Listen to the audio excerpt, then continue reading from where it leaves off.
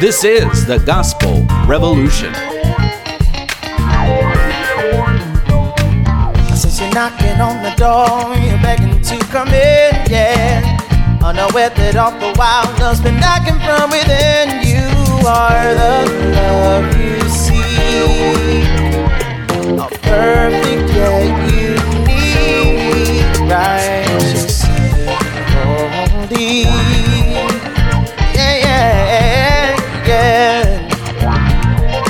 Here's the founder and president of the Gospel Revolution, Michael Lilborn Williams.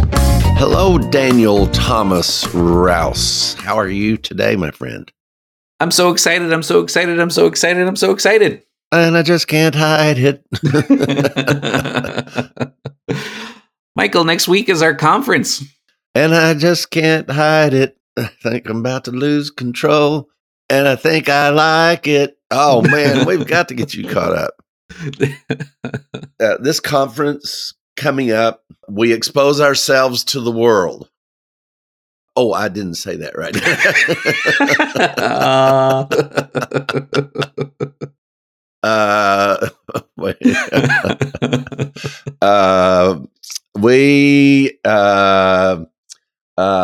We leave our clothes on and we expose to the world about the world.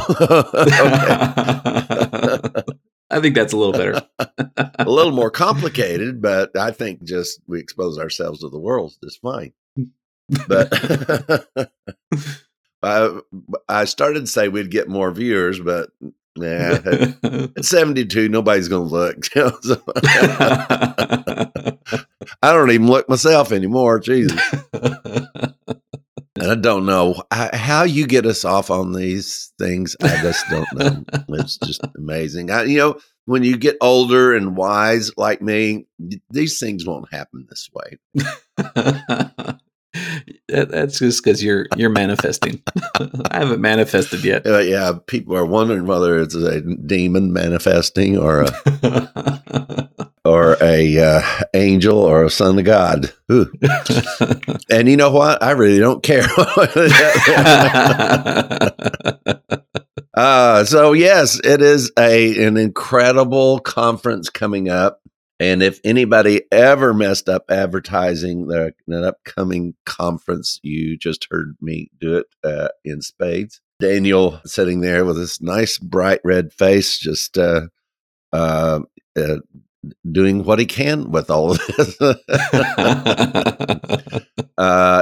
This really was as you guys know, it has been recorded. It's in the can, as they say. Was I supposed to say that? Oh, wow. The cat's out of the bag. Yes, so. Anyway, this really is quite amazing. This full revelation, if you will, is really full statement. I think this conference developed out of a statement I made about 3 months ago, 2 to 3 months ago. Without creation, there is no salvation. I think that's what kind of rounded the corners of this one out and gave us the paradigm to see and what we're looking at. We have, there's a lot of opinions out there, folks. Sometimes as I'm sitting here at home and I'm, flipping through, I'm a dull documentary type person, although some of the things that I watch are quite fun and entertaining.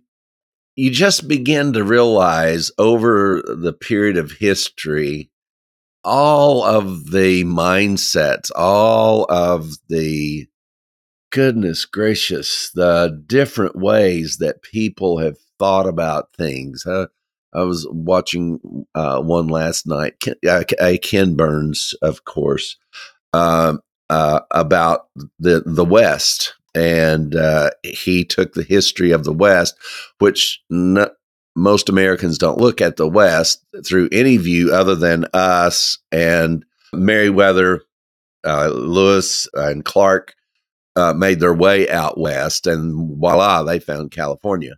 But, the West was being developed from the shore in before that ever happened. And actually, all of the cities which were Catholic monasteries, like San Francisco. Do you know San Francisco? That one was founded the same year that the United States became a country in 1776. So I just never had that concept of a eastward development of the western part of this continent.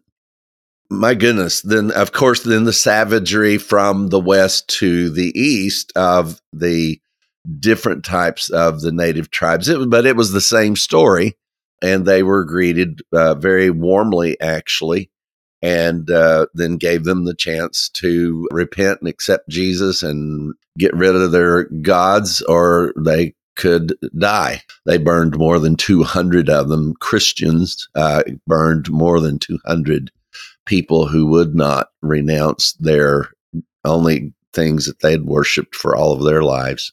And you just begin to realize how overwhelming it is, the persuasions that people have had that don't know anything about the Bible, don't know anything about anything. And it sometimes makes you wonder, what did the cross do for everybody that didn't know anything? Did it affect everybody, even whether they knew anything or not? It becomes daunting to think about sharing what you're sharing. I take this very seriously. Daniel and I, as goofy as I drag him into things, Daniel's purpose, the absolute critical seriousness of getting the understanding of this gospel out to people. So anytime I'm watching something like that, it is to help me readjust or add to my perspective, because it's a big world. It was one that either was created or it evolved. And so we go into all of that in this conference. We don't go into how California was founded. So you got a part of that history today. The amount of information that we found about creation, there's 2 points to creation. There's 2 points that were laid down that Daniel and I were able to unearth and follow it through. 2 points of evolution, actually, that we found. One was the evolution of the planet itself, and then the evolution of humanity also. And so we go through all that. We try to match it up with the creation story. And then what relevancy does that have to the cross and to our lives today? You know, if it doesn't mean anything, it doesn't mean anything. I have no interest in just arguing I'm right and you're wrong, or, you know, let's let me be wrong and we'll go with you for a while and see where things go. But it's an issue of, in my mind, correctly or incorrectly, that creation and salvation are inexorably tied together. That was what I came away from this conference with, and what people are going to be listening to. Yeah, so that is coming up next weekend, March 8, 9, and 10. And make sure you are following us on Facebook and subscribed on YouTube at Gospel Revolution 1. And if you haven't already, make sure you subscribe to our newsletter. You can go to gospelrevolution.com and subscribe to that. These are the places where the conference videos and sessions will be released as we go from creation to creation to creation. That's creation in Genesis 1:1, creation after the flood, and then into the new creation. And mark our word, you are not going to want to miss it. It's going to be great. So set some time apart next weekend to enjoy these videos, and we hope that they will be as beneficial to you as they were for us in bringing salvation to our soul. And we do promise you that there will be information in these that you have not heard before. It really, and even since then, as always happens, We will have to do a follow-up to the conference because so much information has just cascaded down upon us that I certainly didn't know. I didn't know it was in the Bible. There's things in that Bible I didn't even know. Well, I'll be. Michael, speaking of examination and such, we talk a lot about the aforementioned. And I saw a post this week and I shared it with you, and we thought it'd be appropriate to kind of discuss this a little bit. This is a post by Francois du Toit on the Mirror Study Bible. And it's talking about this issue of the blood. And if you've followed our teachings here at the Gospel Revolution, you have heard us talk about the ideas that some of the other groups present about the blood of Jesus. That it was just another human's blood, and Carlton Pearson called it a bloody mess, and the total almost disregard for what Christ did at the cross. And to show you that we're not just making this up, we wanted to read this post to you so you can get an idea of what is being presented. As we were preparing for this, Michael, you made the comment about, it's not our intention to be argumentative and to try to be right and, just say how foolish this is. Really, why do we share these things is we really want to help people. We want to help them live in freedom and enjoy the freedom. And we know that by honoring the Hebrew scriptures and the story as it is told, and it was portrayed and as it happened, as written in the Hebrew scriptures, and as we see that unfold into the New Testament writings as well, that it's so important that that story, that message, those prophecies, that law was all divinely orchestrated. And by understanding that story in the order that it happened, it really does bring salvation to the soul. And we wonder if what they're presenting really does that. From what we have seen and many times is it almost does the opposite. This writing that Francois did, it's always interesting. Many times Francois gets asked these questions along with the other guys, and they normally will tell you, read a book, listen more.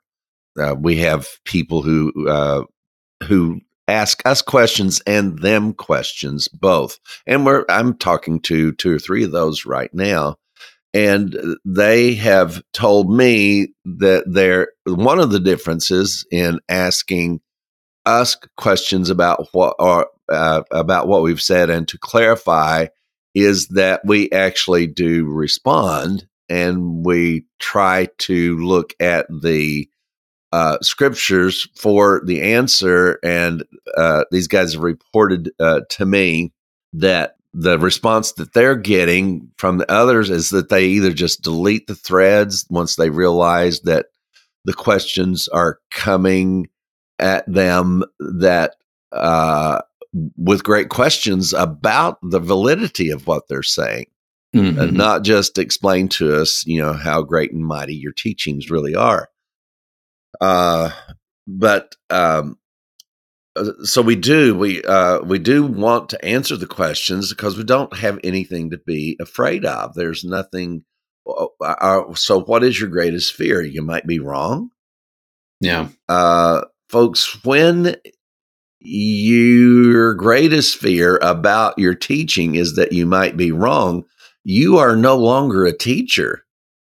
You're just simply someone who is trying to promote your idea, and usually trying to, in many cases, trying to sell books or whatever.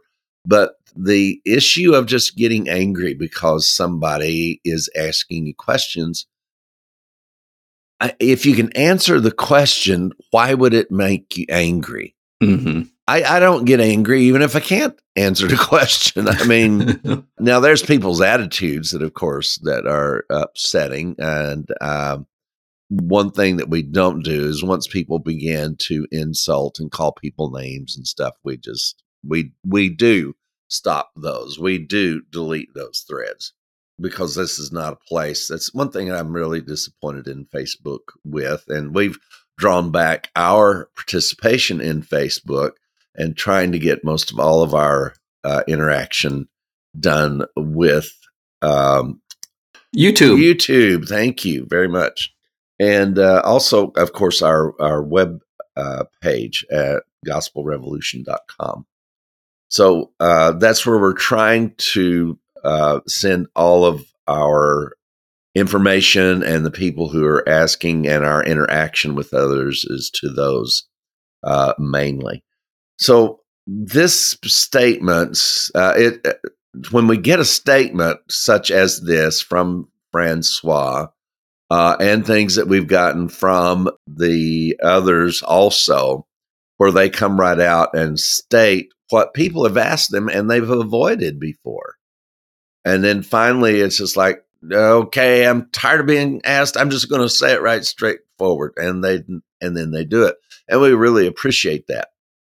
So this is another one. This was just came up this past week. So Daniel, I looked through it, trying to find what, as you said, trying to find what is the value. Where's value in this? What is this about that would bring an understanding of the gospel that could lead to anything positive? So here it is, Francois du Toit, and he titles it Peace on Earth. Pleading the blood isn't a Bible-based formula taught by the apostles. What makes the blood of Jesus most powerfully significant is in what it communicates. Unlike the idea that the ultimate, most expensive sacrifice would perhaps persuade deity to look differently and favorably upon sinful humanity, this is not deity getting even with humanity in the typical language of an eye for an eye and a tooth for a tooth judgment. This is deity reconciling humanity to themselves. Jesus did not do what he did to reconcile God with us. This is Father, Son, and Spirit clothed in human skin, lovingly and willingly going to the gruesome extreme of a ridiculous, unfair trial by a human court and the scandalous execution of innocent life, in order to persuade us most convincingly of their priceless esteem of us and their relentless love for us, and to forever rescue our minds from every definition of unworthiness and condemnation and every sense of separation. In the broken, bleeding body of Jesus, the incarnate engineer of the universe willingly dies humanity's death at the hands of his own creation in order to redeem our minds from the plague of sin consciousness that left us distanced and indifferent for ages and generations, stuck in the wilderness of our self-help religious and survival programs. So reading through this, the thing that made me, the one question that came to me is, so now that he has saved us from this fallen mindset, what's different? There is nothing different, based on Francois' definition that the big problem on earth was a fallen mindset. And so if that is what happened at the cross, let's go along with the thesis here. If that's what happened at the cross, then to what point is that going to help, or has it helped anybody? Has the cross helped anybody? Has the cross done anything for anyone, if that is the problem? Now, I can't see that the cross has done anything for anybody.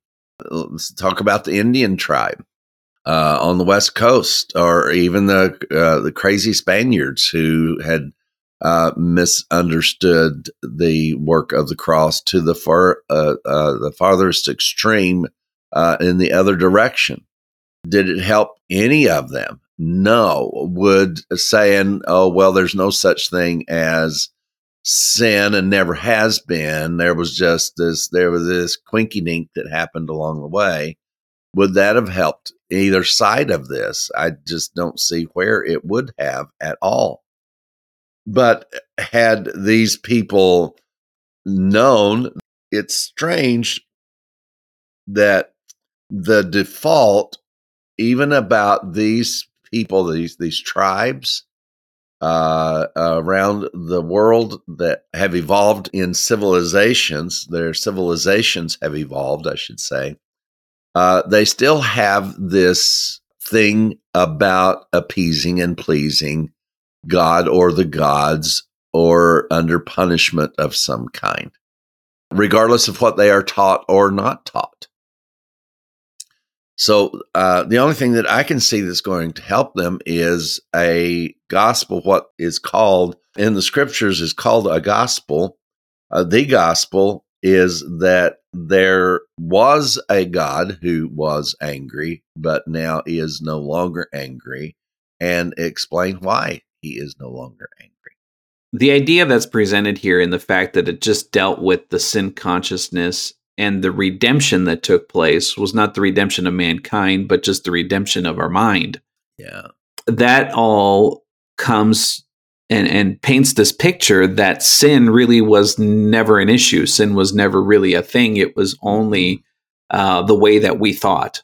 And because of this thought, there was never any separation between man and God, which the Bible, the Hebrew scriptures, tells a different story than that. That man never truly was condemned by God, and the Bible tells a very different story than that.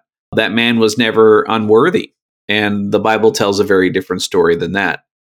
And Michael, in the comment section here, Francois quotes out of his Bible, the Mirror Bible, out of 1 Peter chapter 1, 18 and 19, that part of it in it that we were redeemed with the priceless blood of Jesus. But in his comment section about that, he makes this statement about the Lamb of God freed our minds to rediscover his image and likeness in our skin. And I think that is a really big difference between what a lot of these guys are teaching compared to the gospel that we teach here at the Gospel Revolution, is that man is not in the image and likeness of God. Man was. Adam and Eve and those prior to the cross were made in the image and likeness of God. But we, in the new creation, a creation of being that has never before existed before the cross, we are the image of God. There was a separation of beings, if you will. You had humanity and you had deity. The new creation, there truly is no separation. Man and God, humanity and deity are one. The issue of being in the image of God, it is everywhere. Everybody has an opinion. And whether it's Francois' Mirror Bible or Calvin or, goodness, I remember the Fines Jennings Dake Bible, goodness gracious. No matter what they are, no matter what the religion, it seems that nobody has read that we are no longer in the image of God. I remember when they first started trying to get that across to me, probably at least 40 years ago, that the whole goal was to get us back to the garden. And there was something about that has unlearned, and as I was about the scriptures or anything spiritual, I'd certainly thought about it all of my life that I could think of. There was something just incoherent about that. If what Jesus died to do was to get us back to the garden, and what we were learning was now going to get us back to the garden, because even before I understood what Don was so very good at teaching, before I got to that point, I begin to realize that if we get back to the garden, we're just back in the same position. Let's say that we're back to the very best of the best of the best. And we're even a little bit better than what we were. We're still we're just going to be bigger failures. Whatever the failure was, we are still going to do the same thing. And what does that mean? Does that mean we just get to run around with our clothes off? Or, what is the big deal about getting back to the garden? Does that mean we've got to get rid of our radios and our electronics? And what is it that we are trying to get back to? They will point to this time when God came to walk with man in the cool of the day. But that's not what we have in an understanding of the gospel, is that we're, as you've said already very clearly, that we're not in the image of God. We are the image of Christ. Mm-hmm. We are one. There's no, was there ever division between God and man? Yeah, well, yes, that's the way God created man, was in what I described in a teaching 2 or 3 years ago as an asymmetrical relationship. You can't create something in your image and it be you. It is an image of you. And how that all of creation was asymmetrical to the other parts of God's creation. And in that asymmetry, that what people had been looking for, even that's why we built buildings. That's why we try to stay in out of the cold and try to go to someplace cool, is because our planet is asymmetrical to its own environment. So we have to make up for that, because we would not survive on the planet that we are here to survive on without shelter, without some of these. Well, let's just stick with shelter. Without shelter, people would not survive on this planet. They just would not. This issue of the identity, and then just the fallen identity, it's the only thing that they see that has taken place. The thing that strikes me, though, probably the most about this is this, again, Francois is a poet and he is a romantic. So when he says something, he says it in the most dynamic way. And how was it he described Jesus as being the creator?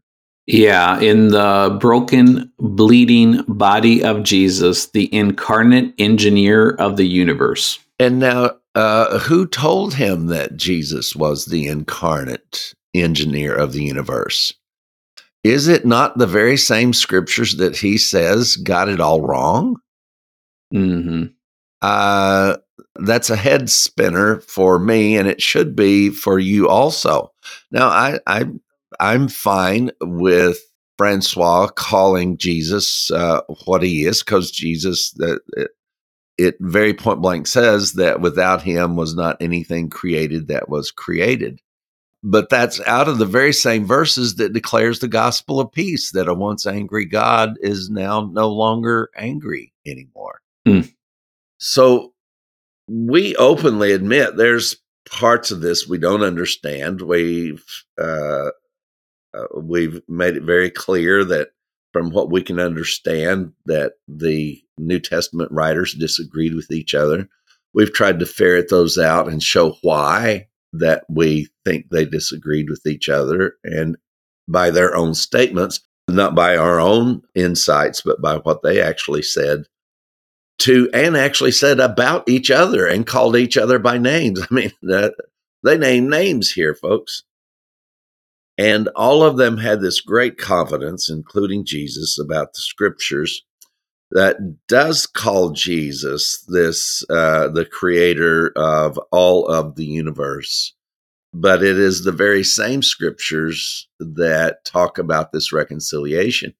It is amazing that one could take this statement about that he did not have to reconcile people at all, and then call him the immaculate, perfect creator of the marvelous, wonderful, great creation of all things. Where did you get that from, Francois?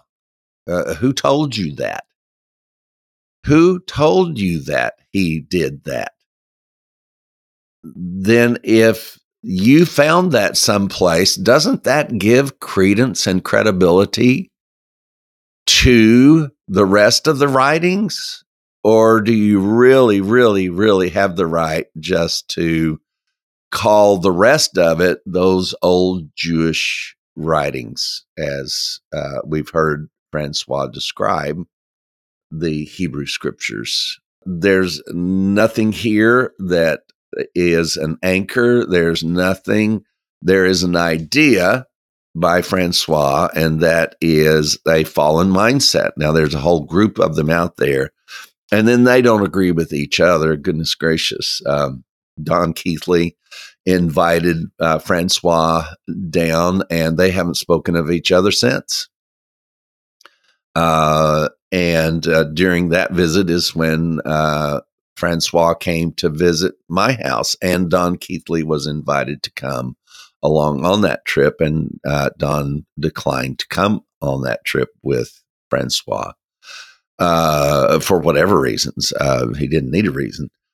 And Francois told me the detractors that he had there when he spoke at Don Keathley's church, which Don still had a place to meet. I don't know if they rented a room or what they did. But during this time that we sat there, now I obviously, and I let Francois know, I had not read through it, but we certainly have used some of the comments from his Bible. This was it was a wonderful meeting for me. I was just thrilled that there was a Bible being written that said God was not angry. That's all I knew at the time. Now, Francois told me that he had several books on his list of things that people had given him to read. And he told me with a beautiful smile on his face and one of acknowledgement. And he said, Mike, I chose your book to read on my flight from South Africa to here. But during our conference, our conversation, which had to be somewhere between 2 to 4 hours, because we hung out quite a bit. It was beautiful weather outside. We stayed out back our time. There was not one point where he, now I did go through and explain to him the point where I had come to understand that God was no longer angry, and that what an amazing thing that was, because I'd never heard anybody say that God, who was once angry, was no longer angry, and that Jesus took all the wrath and the anger and the judgment. I did express that to him, and there was not a question for me about that. I had no clue what was actually in Mirror Bible. We had a great time. We just had a good time. It was friendly. He and Lydia are wonderful people, and I drove them back down to their hotel. I think they had brought an Uber up to the house, and then I drove them back down to the hotel that night. It was just a wonderful, wonderful time. But we never addressed the issues of this. Had I read Mirror Bible, I think my comment would have been, my question would have been, how is this any different than the Mormon Bible, that has an idea that is inserted, and that idea is carried out throughout and is called a Bible, because there is no translation in Mirror Bible of the Bible. There is not one. It just does not exist. I went to the last ICFM meeting. That's the International Convention of Faith Ministers. This was a meeting of all of the ministers from around the world that came in. And this was the association that I was connected to with my dad and through our churches and different things. And we go annually for a conference. And At the same time, I'm enrolled, finishing up my doctorate with Life Christian University. We had the president of that university was also on the board of ICFM. So we're at this conference and in the Bible school, and now at the conference, this president is promoting the Mirror Bible.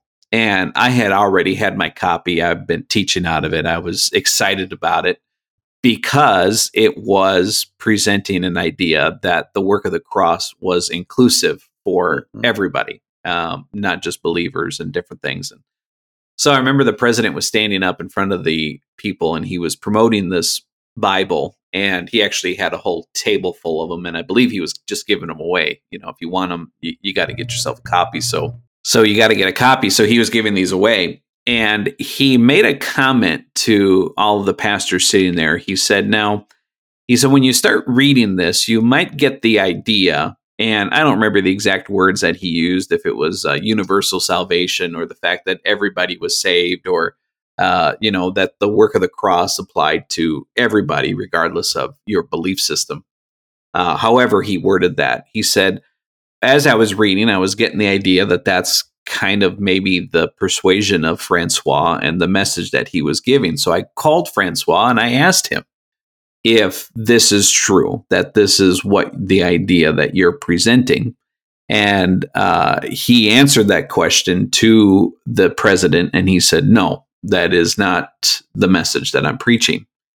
And I think Francois is very much preaching that message. I've heard him say it, that this is for all of humanity. And, I think you could get in and argue the line of, well, what is salvation and yada, yada, yada. But I think Francois really understood. I mean, you'd have to be really blind to not understand that question that he was asking.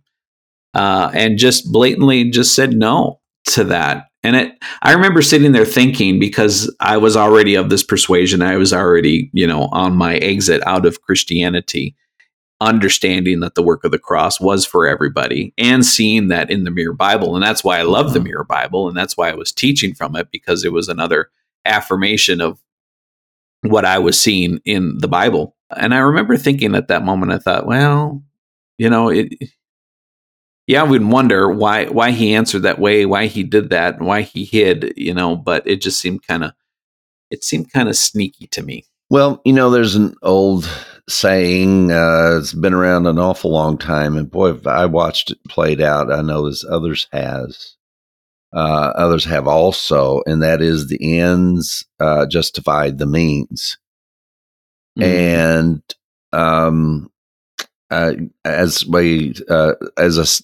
you and I and all of us studied so many of these ministries. A lot of them, we did find out that they so believed in the healing ministry, we hope that they did, that they would actually put plants, that what was needed was people's faith to be energized. And they would put plants in there and people to roll up in a wheelchair and say, I haven't walked in, 20 years or whatever, and then rise up and be healed. And they'd get up and walk and dance and do the jig.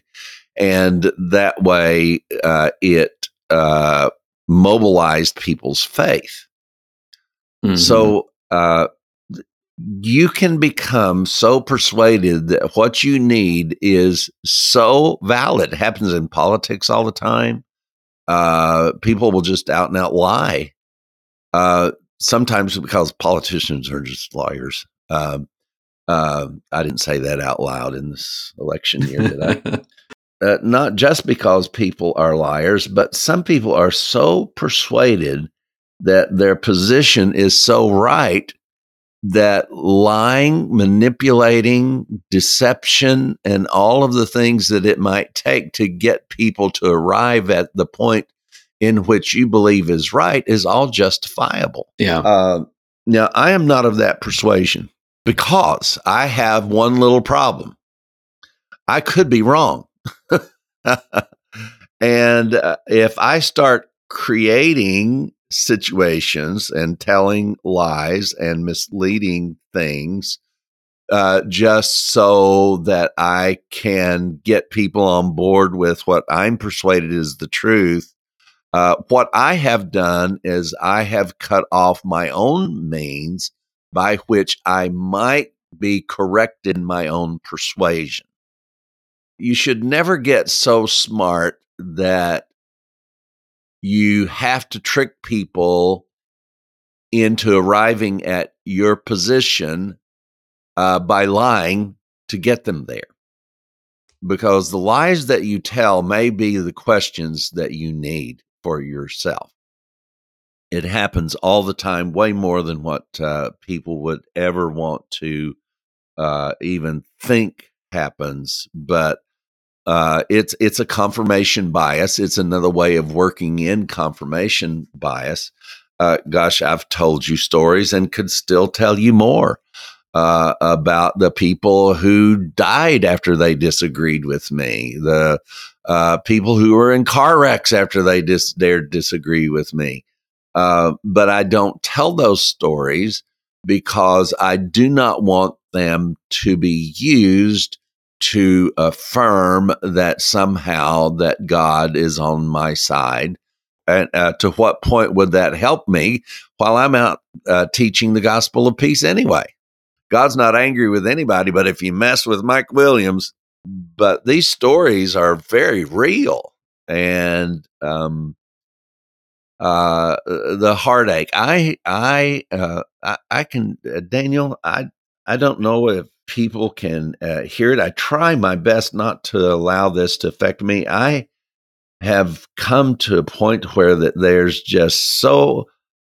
so much out there. It's always been this way, but I'm trying so hard to keep my mind and my heart open to what the truth is. And it just seems as though there's just not many people who seem to be absolutely set on knowing and understanding truth, even if it costs them everything. There's been a lot of people who've done that. One of the big differences is, are you giving up your life because of what you're persuaded is the truth? There's been a lot of people give up their lives for things that were total lies. One of the things that, as we've shared this with you pertaining to these situations, is that you can feel you're so right that even being dishonest and lying, it is true. Francois knew what he was asking. Francois knew he was asking, does that mean that everybody is included? And Francois was dishonest and said yes. Now, Francois could give us a call and say, well, I was responding to and this and that, and then standing on right leg on red, left hand on yellow. That answer is true. But and all of that, I am sure, is there and would be his response. But the fact is, Francois knew what he was asking. Francois is not uneducated in these things about where Christianity is. His book was being advertised, and this meeting that you're talking about, I was in either of those back in the 70s. I don't know when their very first meeting was. I remember going to Tulsa for the meeting. I remember speaking at the meeting, but that's all I remember about it. I remember different people that later on became somebody, and but I didn't know who they were at the time. I was traveled around with Norval Hayes, and that was about it. And all of these people were, new and upcomers. They Rhema had just started, and all of this was going on. But I do remember being in one of those meetings, and like I say, I can't remember now if it was the first one or the second one. And I remember the building very well. It was one of those Coliseum stadium type atmospheres at a university or something there. We could have been at one of the ministries. I don't know. But to say that Francois did not know what he was asking and then respond the way that he did, that's just not being completely honest there. But does that, so Michael, you're calling Francois a liar? No, I'm telling you that people can be so persuaded that they're right, that the ends justify the means. If what you are saying is truth, the truth will stand up to honest answers. Mm-hmm. It really will. The truth will stand up to honest answers. And again, the Mirror Bible is, for me, when it comes to gospel and its understanding or revelation of the gospel, its value is about on the same level as the Mormon Bible to me. There's no gospel in it. So these are our observations of these statements, and we welcome any feedback, any comments from anybody with this understanding, with this persuasion. As we said from the very beginning, we just want to have the conversation. We want to talk this through. We want to try to understand where it's coming from. I think Michael said this a few times in regarding the statement, is where is this stated that Christ died to take away the sin consciousness and to change our mind? Where is that stated? Where is that in the Bible that tells us that this is what Christ has done? If Christ came and redeemed our mind and saved us from sin consciousness, who was the one to stand up and say that in the Bible? Were there any of the apostles? He started off by saying this is not what the apostles taught. Did the apostles teach this other doctrine that your mind is saved and you are now free from sin consciousness, and that is the purpose of the death, burial, and resurrection? Did any of these apostles teach that this was just a human court and God was not involved outside of being in Christ? So those are some of the lasting questions that we have on that. Is where is it written? Where is it taught? Where is it spoken? Yeah, and how can it be that it is so well articulated that Christ was without him not was anything created that was created without him? How can that be so right, and then the rest of it be so emphatically wrong, and without any hesitation of saying it is wrong? And do they really embrace that he is the creator? Him being the creator, his genealogy goes from Adam to Mary. His genealogy is in this same book. And Adam is called the first man that God created. Do they really accept that? Or is he just metaphorically the creator of all things? I made this statement decades ago, and it's something that I've never moved from. I've considered all of these issues. This statement got stuck in my head decades ago, and it has stayed there, and that is the term prehistoric.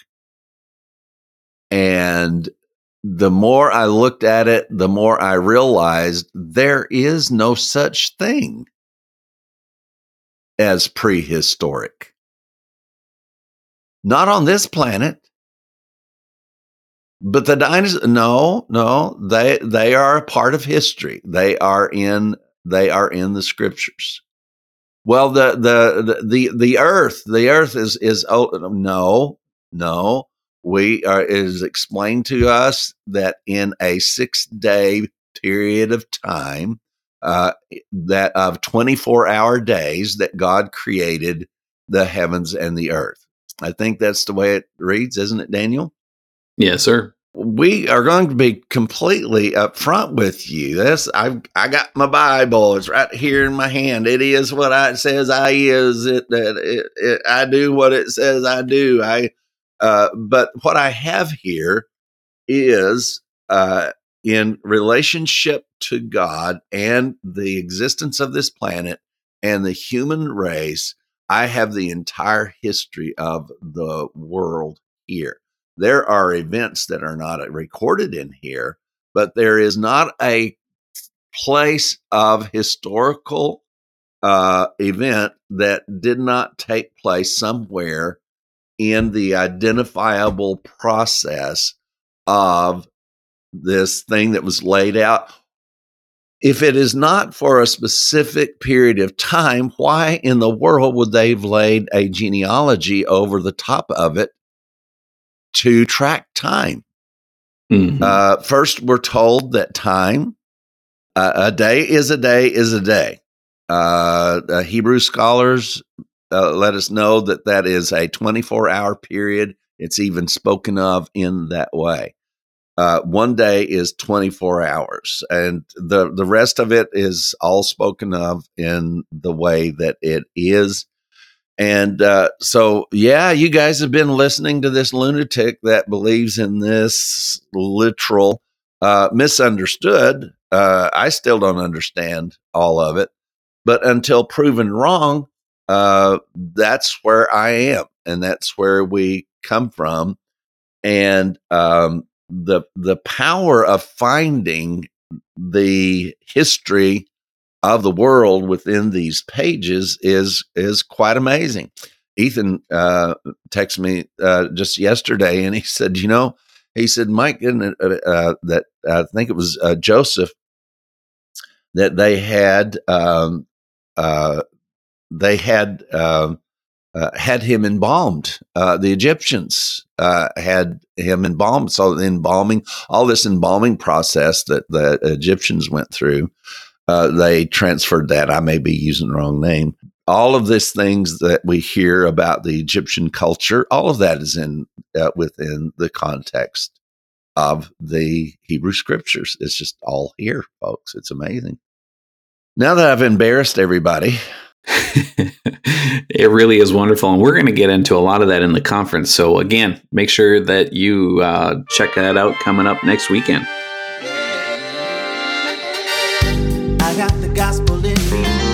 I got the gospel in me. I got the gospel in me. Yeah. Well, Michael, before time gets away from us, we want to get into one of the commands and teachings of Christ, as we have been on this journey now for, I've lost count of what number this is. We're at least into 24 of these commands and teachings, and most of them have been here in the book of Matthew, I think all except one or two. And we are following the list provided by a specific Christian organization, which we will reveal in the future. We're holding that in our back pocket on purpose, and when we do it, you'll know why. But they are telling us all of these commands and teachings that we are to live by in this day and in this age. And what we have found so far in the, say, 24 that we've looked at is wrong. Because we, and Michael and I had this conversation last night, is we learned so much by going into these things that we didn't know about them. And you were part of that journey with us. And a lot that we learned, you were learning at the same time, because we learned it recording the podcast. And what we see over and over and over again in all of these things is it's tied with biblical prophecy, it's tied with the parable, and it's tied with the teaching and the command of Christ. And all of them speak of Christ, and all of them were fulfilled by Christ. And we may find some that are not. We did find one that we were very clear it wasn't a command, but it was a teaching.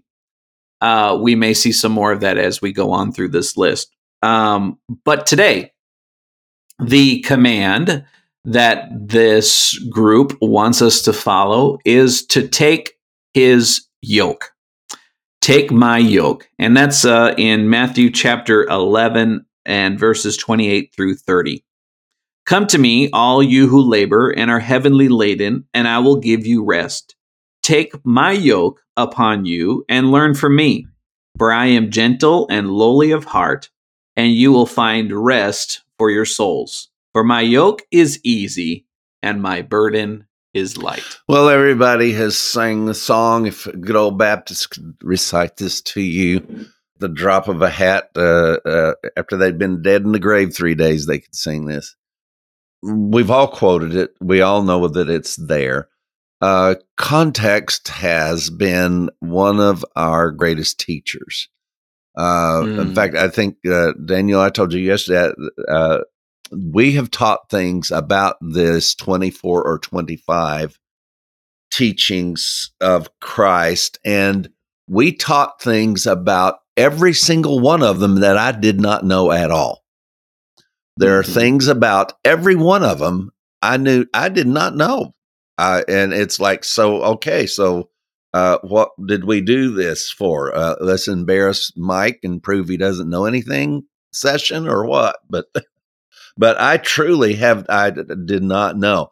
But oh my gosh, I was wrong ever become even more valuable to me?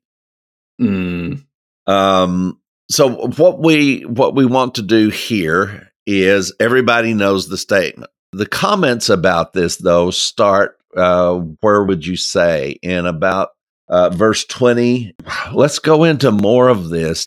At this point, let's just back up and see what is the broader context of this.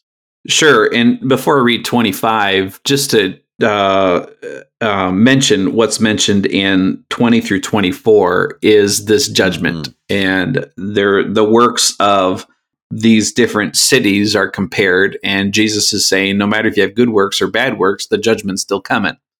And then in verse 25, Jesus said, at that time, Jesus answered and said, I thank you, Father, Lord of heaven and earth, that you have hidden these things from the wise and the prudent, but revealed them to babes.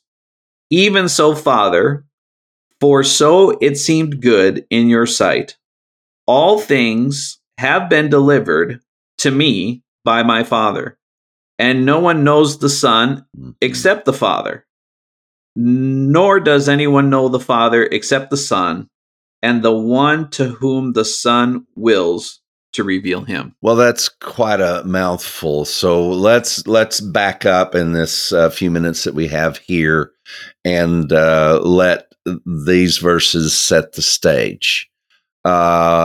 Jesus is talking about the day of judgment that is literally stated in verse 22 of Matthew 11. Jesus is talking about the day of judgment coming. He does mention specific cities and their situations. Even says Sodom and Gomorrah, even as it was rough, but it's going to be worse than that under the scenario that Jesus is presenting here. Then he presents not just this scenario of a judgment that is coming. He is presenting to us a relationship. Again, about a father-son relationship. Now, at this point, it is quite obvious there's only one father who has one son. You can't read this and say, oh, isn't it nice to, at this point in this teaching, that we are all the sons of God. You cannot say that. Jesus said, there's one of me and one of him. And there's one of him and there's one of me. And the only one that knows him and everything about him is me. And the only one who knows me and everything about me is him. So that's a father-son relationship. A couple of years ago, got chastised very readily by Andre Rabe because I had complimented him and Francois and the others, and you can go on and see the title of the show. It was "They Were Right, I Was Wrong," and pertaining to the thing that it was talking about, they did give me great clarity about the difference between being the father of sons that were born. Adam was not born to God. Adam was created by God. And then Adam had sons of his own, but those sons were descendants of a creation of God. But Jesus has made it very clear here and in other places the vitally important position to know about the difference between a father-son relationship and a created relationship between God and man. It was not us who established this difference, nor is it us who have established what that difference means. There is every indication that between the Father and the Son, there's never been a moment of contention, never been a moment of discord, that the Father and Son are one. I don't do anything except what the Father says. The Father is with me. The Father loves me. The Father knows me. I know the Father. But that was not you. That was nobody on earth except God the Father and God the Son. Chris Stewart, our good friend, who's, it's wonderful to have people who are searching to the degree that, I have to try to keep up with Chris, and I love reading through his stuff because I know, number one, the sincerity of his questions and his insights are because he simply wants to know the truth. He really doesn't care if it proves him wrong, me wrong, and so we have a good time with these things going back and forth. And I've shared with you guys a couple of points that he has made that I think are fantastic. And one of them that he pointed out was that, and we shared this with you already, that in every case, Jesus referred to his relationship as a father-son relationship all the way through. And Jesus is the first begotten. Even when they were spoken about, it was that Jesus was the first and only begotten of the Father. So don't try to shoehorn yourself in there. Jesus is the one who brought you in there, and he did not shoehorn you in. He redeemed you and reconciled you into that position, regardless of this Mormon Mirror Bible. How about that? I guess I just renamed it the Mormon Mirror. It's just, I'm sorry, it's just useless. It is useless in presenting anything about the gospel to the world whatsoever. But we do have Jesus on the cross, and I had to go look. I thought, now that just can't be. This is amazing. Chris told me that there was only one time where that Jesus called him God instead of calling him Abba, and that was on the cross. Wow. And so I went to look, and I think, Daniel, I'll even ask you to look through to make sure that we're looking at something real. And what we found out is that Chris Stewart was absolutely right. And now, why would that be a evidentiary thing to know, and something that would help you understand not only the father-son relationship, but also the not father-son relationship? And that is for God to display and carry out his anger, that father-son relationship where Christ was concerned, it was not, Abba, Abba, why have you forsaken me? It was, my God, why hast thou forsaken me? So this is very much supportive evidence of what we're telling you, that something drastic took place at the cross. This minimizing and yet flowerification, there goes another word, the flowerification of language to try to make it sound wonderful what happened at the cross, with at the same time denying what happened at the cross, is really quite remarkable. I mean, it is a remarkable thing that is attempted here, but no cigar. then he said, take my yoke upon me, as Daniel and I were going through this. So Daniel, when he said, come unto me, all, was Jesus saying that to people on this side of the cross? I mean, I asked such an obviously stupid question because it's right there, but we've got to walk through this because people have read this. At what point did Jesus say this in the progress and the progression of the story? Well, yeah, it would certainly be before the cross, with the two evidences of the context is, number one, judgment was yet to come. Yep. Number two, the only one who knew the Father was Jesus. Yep. So if it's post-cross, then we don't know the Father yet, and judgment is still coming. Excellent observation, as best I can tell. So what is it that they would have been laboring under? What would have been this heavy laden labor, and what were they needing rest from? Well, I'll tell you what I taught to my church. I said, well, when life gets hard, Yeah. you got the trials of life, you you got the financial problems. Let me tell you today, just come and cast your care.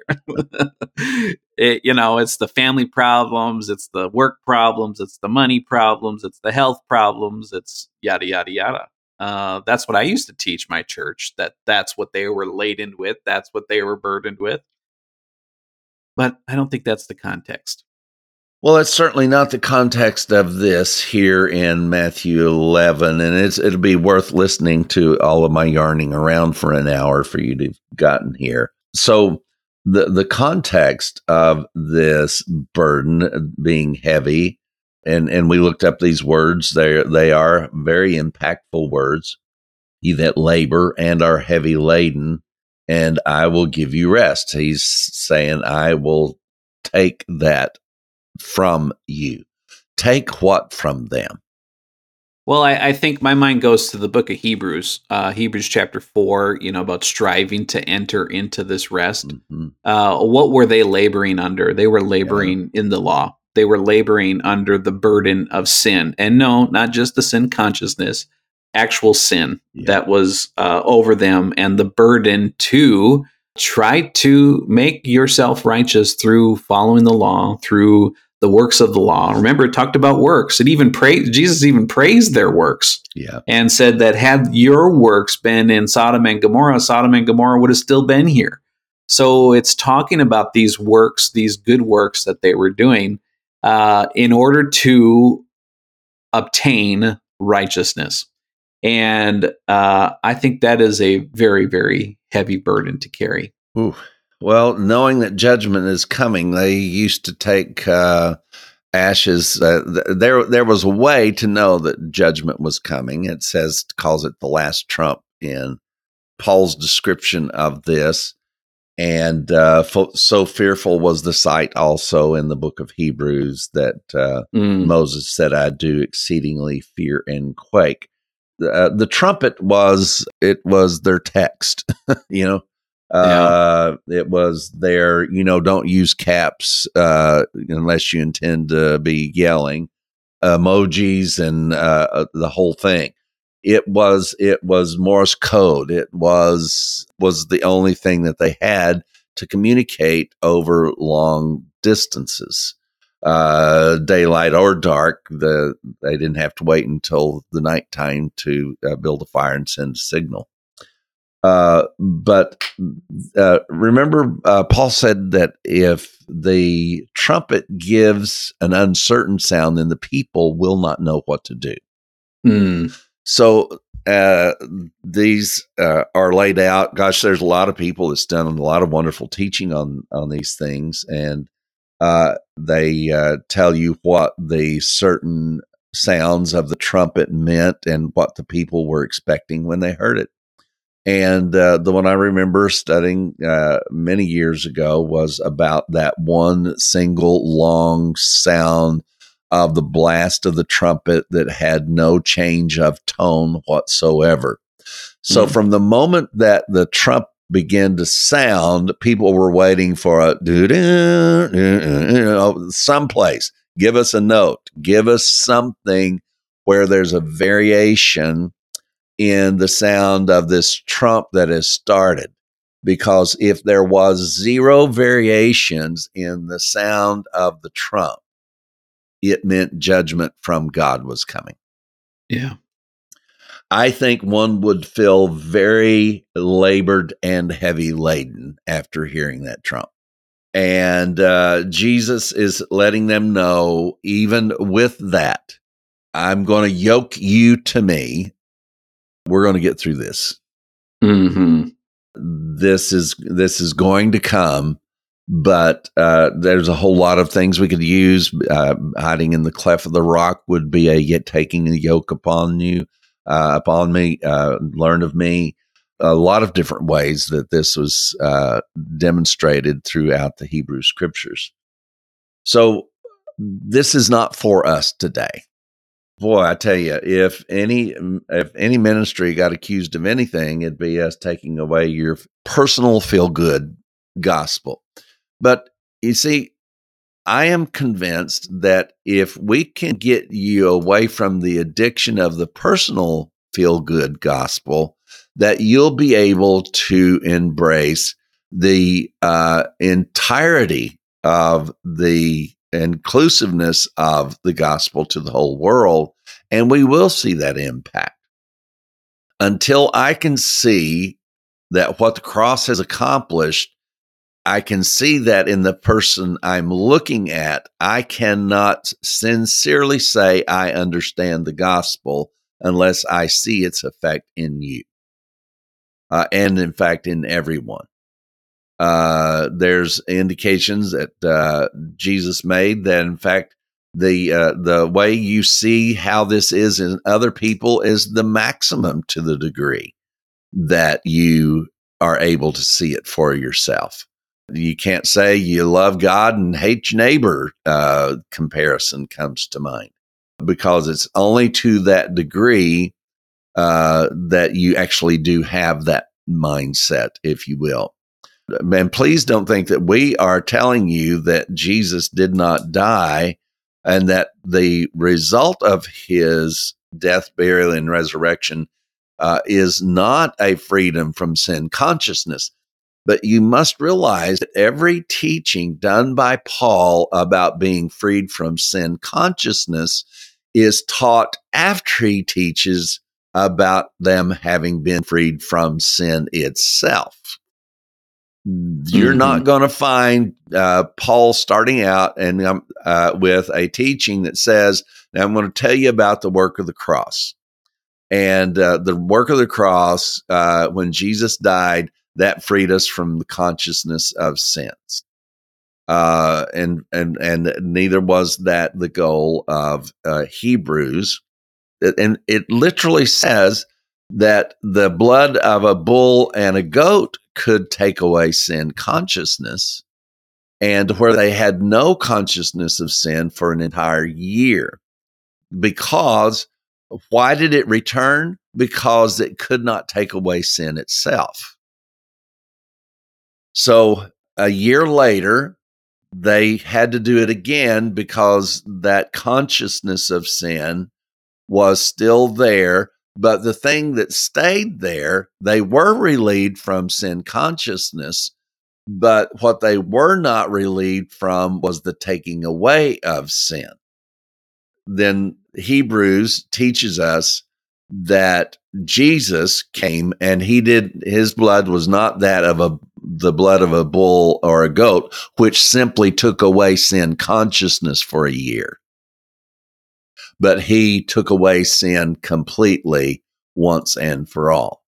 So what Francois' Mirror Bible has done, the only difference between the blood of a goat, not only could this have been the blood of any man, this could have been the blood of a goat. The only thing that they would have had to explain would have been simply an explanation, is that this works for the rest of your life. You don't ever have to do this again. And their minds would have been convinced of this freedom from sin consciousness. No matter how free they were from consciousness, they still would not have been freed from sin. So when Jesus said here, take my yoke upon you. So my yoke. Now, let me refresh your memory who Jesus is. Mm-hmm. Jesus just said that he is the Son of the Father. So take my yoke. Mm-hmm. What yoke? The yoke of sonship, the yoke of being a child, the yoke of knowing the Father. For it's an easy one. It's easy. Its burden is light. And you'll find that I and the Father are meek and lowly in heart. We are gentle. Mm-hmm. We're kind. We'll bring rest to your souls. And what was the heavy burden? The heavy burden was that of sin, that of judgment, that of wrath, that which was all summed up in this prior to the cross. Now, I think this is really wonderful because every time that I ever looked at this verse, even up until yesterday, it was always a life is hard. Let me come to Jesus. Life is hard, and he'll help me with that. But the truth of it is, Michael, and if we're just going to be honest about it, is it doesn't work. All those times that we took our burdens to Christ, we still had to bear them. I cast my financial problems onto Christ. I couldn't tell you how many times. But at the end of the day, the one who was walking it out was me. He threw them right back to you. He threw them right back at me. All my relationship problems that I threw on Christ, that burden never left me. But there is a burden that I finally cast upon Christ, and that was that of righteousness. I don't have to believe for my righteousness. I don't have to work for my righteousness. I took that yoke. Again, that happened in the mind, where I could walk that out in life. But in the reality, I was never under the yoke of and the burden of sin or trying to find my own righteousness. And the odd thing about it is, I mean, we've all tried to figure out what has actually happened to me. What has happened to me? I can't figure it out. I woke up different today, and I woke up different again one day last week. Then I woke up different again the next day, and there's things that are happening, and I don't know how they're taking place. But see, what's happening is the power of the gospel in knowing that sin and the law and judgment and prophecy and the end of the world and all of that stuff has been brought to a screeching halt 2,000 years ago. Righteousness has been ushered in. That the fact that an eternity, a day started 2,000 years ago that will never end, this incredible thing called the gospel. And yet there's something that is, we don't have to cast our burdens off on him, the ones that you talked about. They just kind of get took away. There's a substance of existence that doesn't take away the problem, but it causes the problem to show up in a perspective to where that you indeed experience that freedom from carrying that heavy weight. Yeah.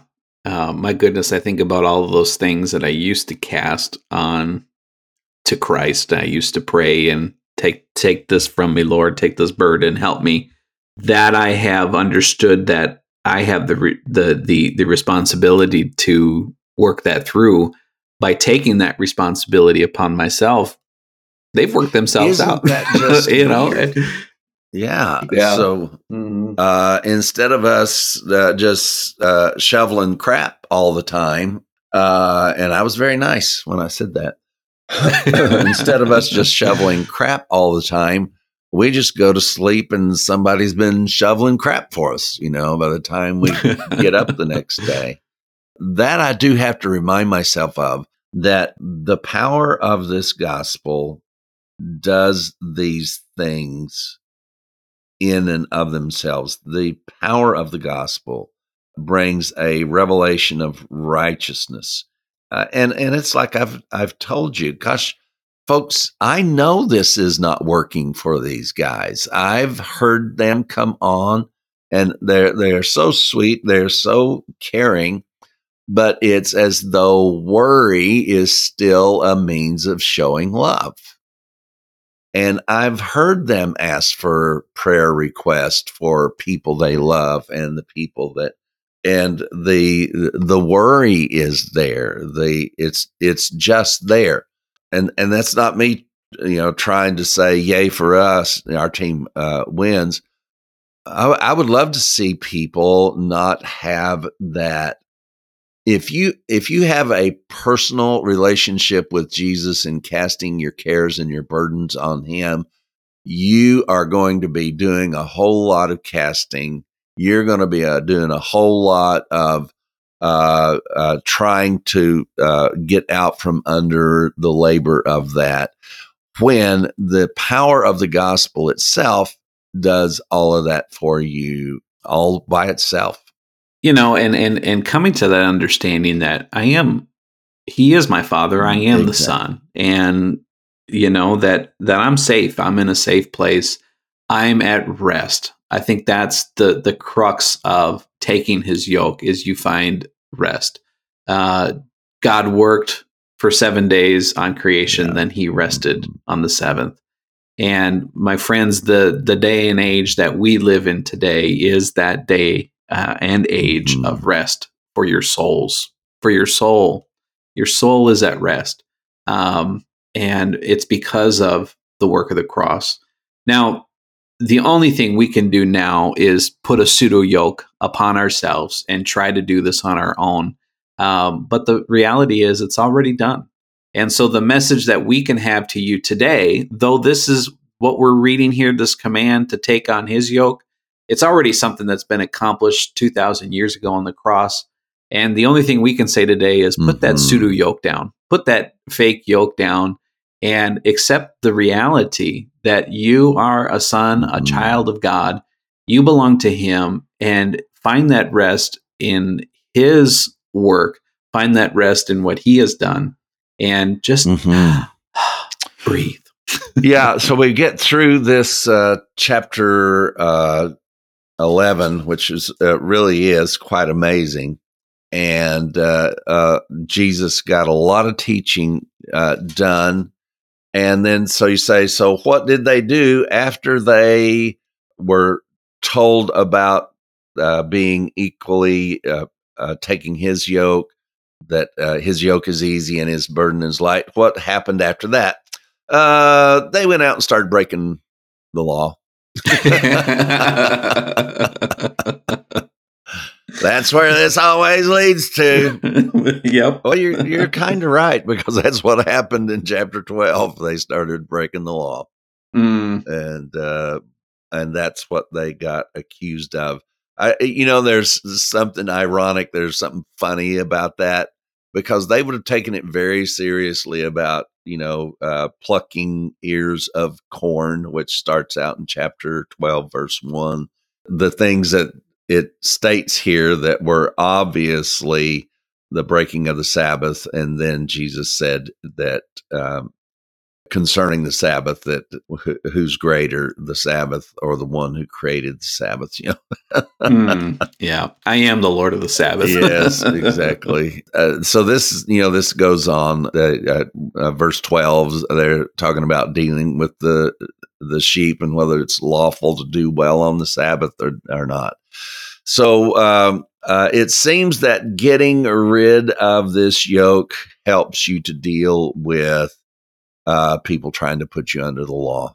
So, yeah. So don't do it. Be free. Yes. Break them laws in Jesus' name. We go knowing that people are mature enough to know that, our jokes and our facetiousness is that indeed. We do not encourage anyone to do anything that's going to throw you in jail. Please don't do that. Yeah. So, Michael, in conclusion on this command, is there a command that we can follow today that we can somehow take the yoke of Christ upon ourselves? It's just a remembrance and a reminder that his righteousness is ours and ours is his. The only practice of it is a reminder of what has happened, not what can happen or will happen. That's good news. And so it is, we must leave you, family and friends. If you'd like to know anything about the Gospel Revolution, then call our office on 832-318-9339. And speak to us about how you want to participate. Or go to www.gospelrevolution.com and hit the connect link. You can find us on your favorite social media network, Facebook, Instagram, and YouTube. Please be sure to hit that subscribe, share, and like button on whatever platform you are listening. Now it's good night to all of you listening and all of you listening in the year 2101. We knew you would be here. It's a good night from Daniel Rouse in the frozen tundra. And it's good night from Michael Williams right here in Clarksville, Tennessee. We love you guys. Get ready for this big conference. Our pledge drive's coming up. We will be reminding you of both. Goodness gracious, it is just a week away now, isn't it? Yes, it is. Wow. We sure hope that you enjoyed today's PowerCast. And remember, we'll be here to do the same thing all over again next week, only better. Since you're knocking on the door, you're begging to come in, yeah. Unaware that all the while love's been knocking from within. You are the love you seek, a perfect yet unique, righteous, holy. Yeah, yeah, yeah. When you feel lost and alone, staring at the unknown, and these words be the cause that guides you right home. We are one, we are love, we are.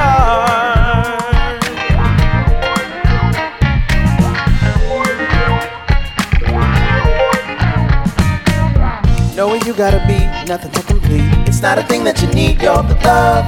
Just remember to breathe and take a second off. Look, I'm just trying to remind you that you're perfectly divine, flawlessly designed.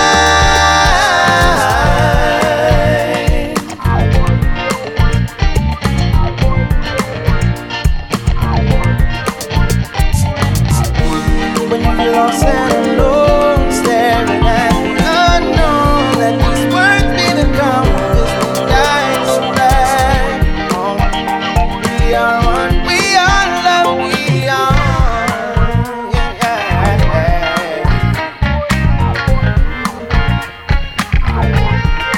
We are love.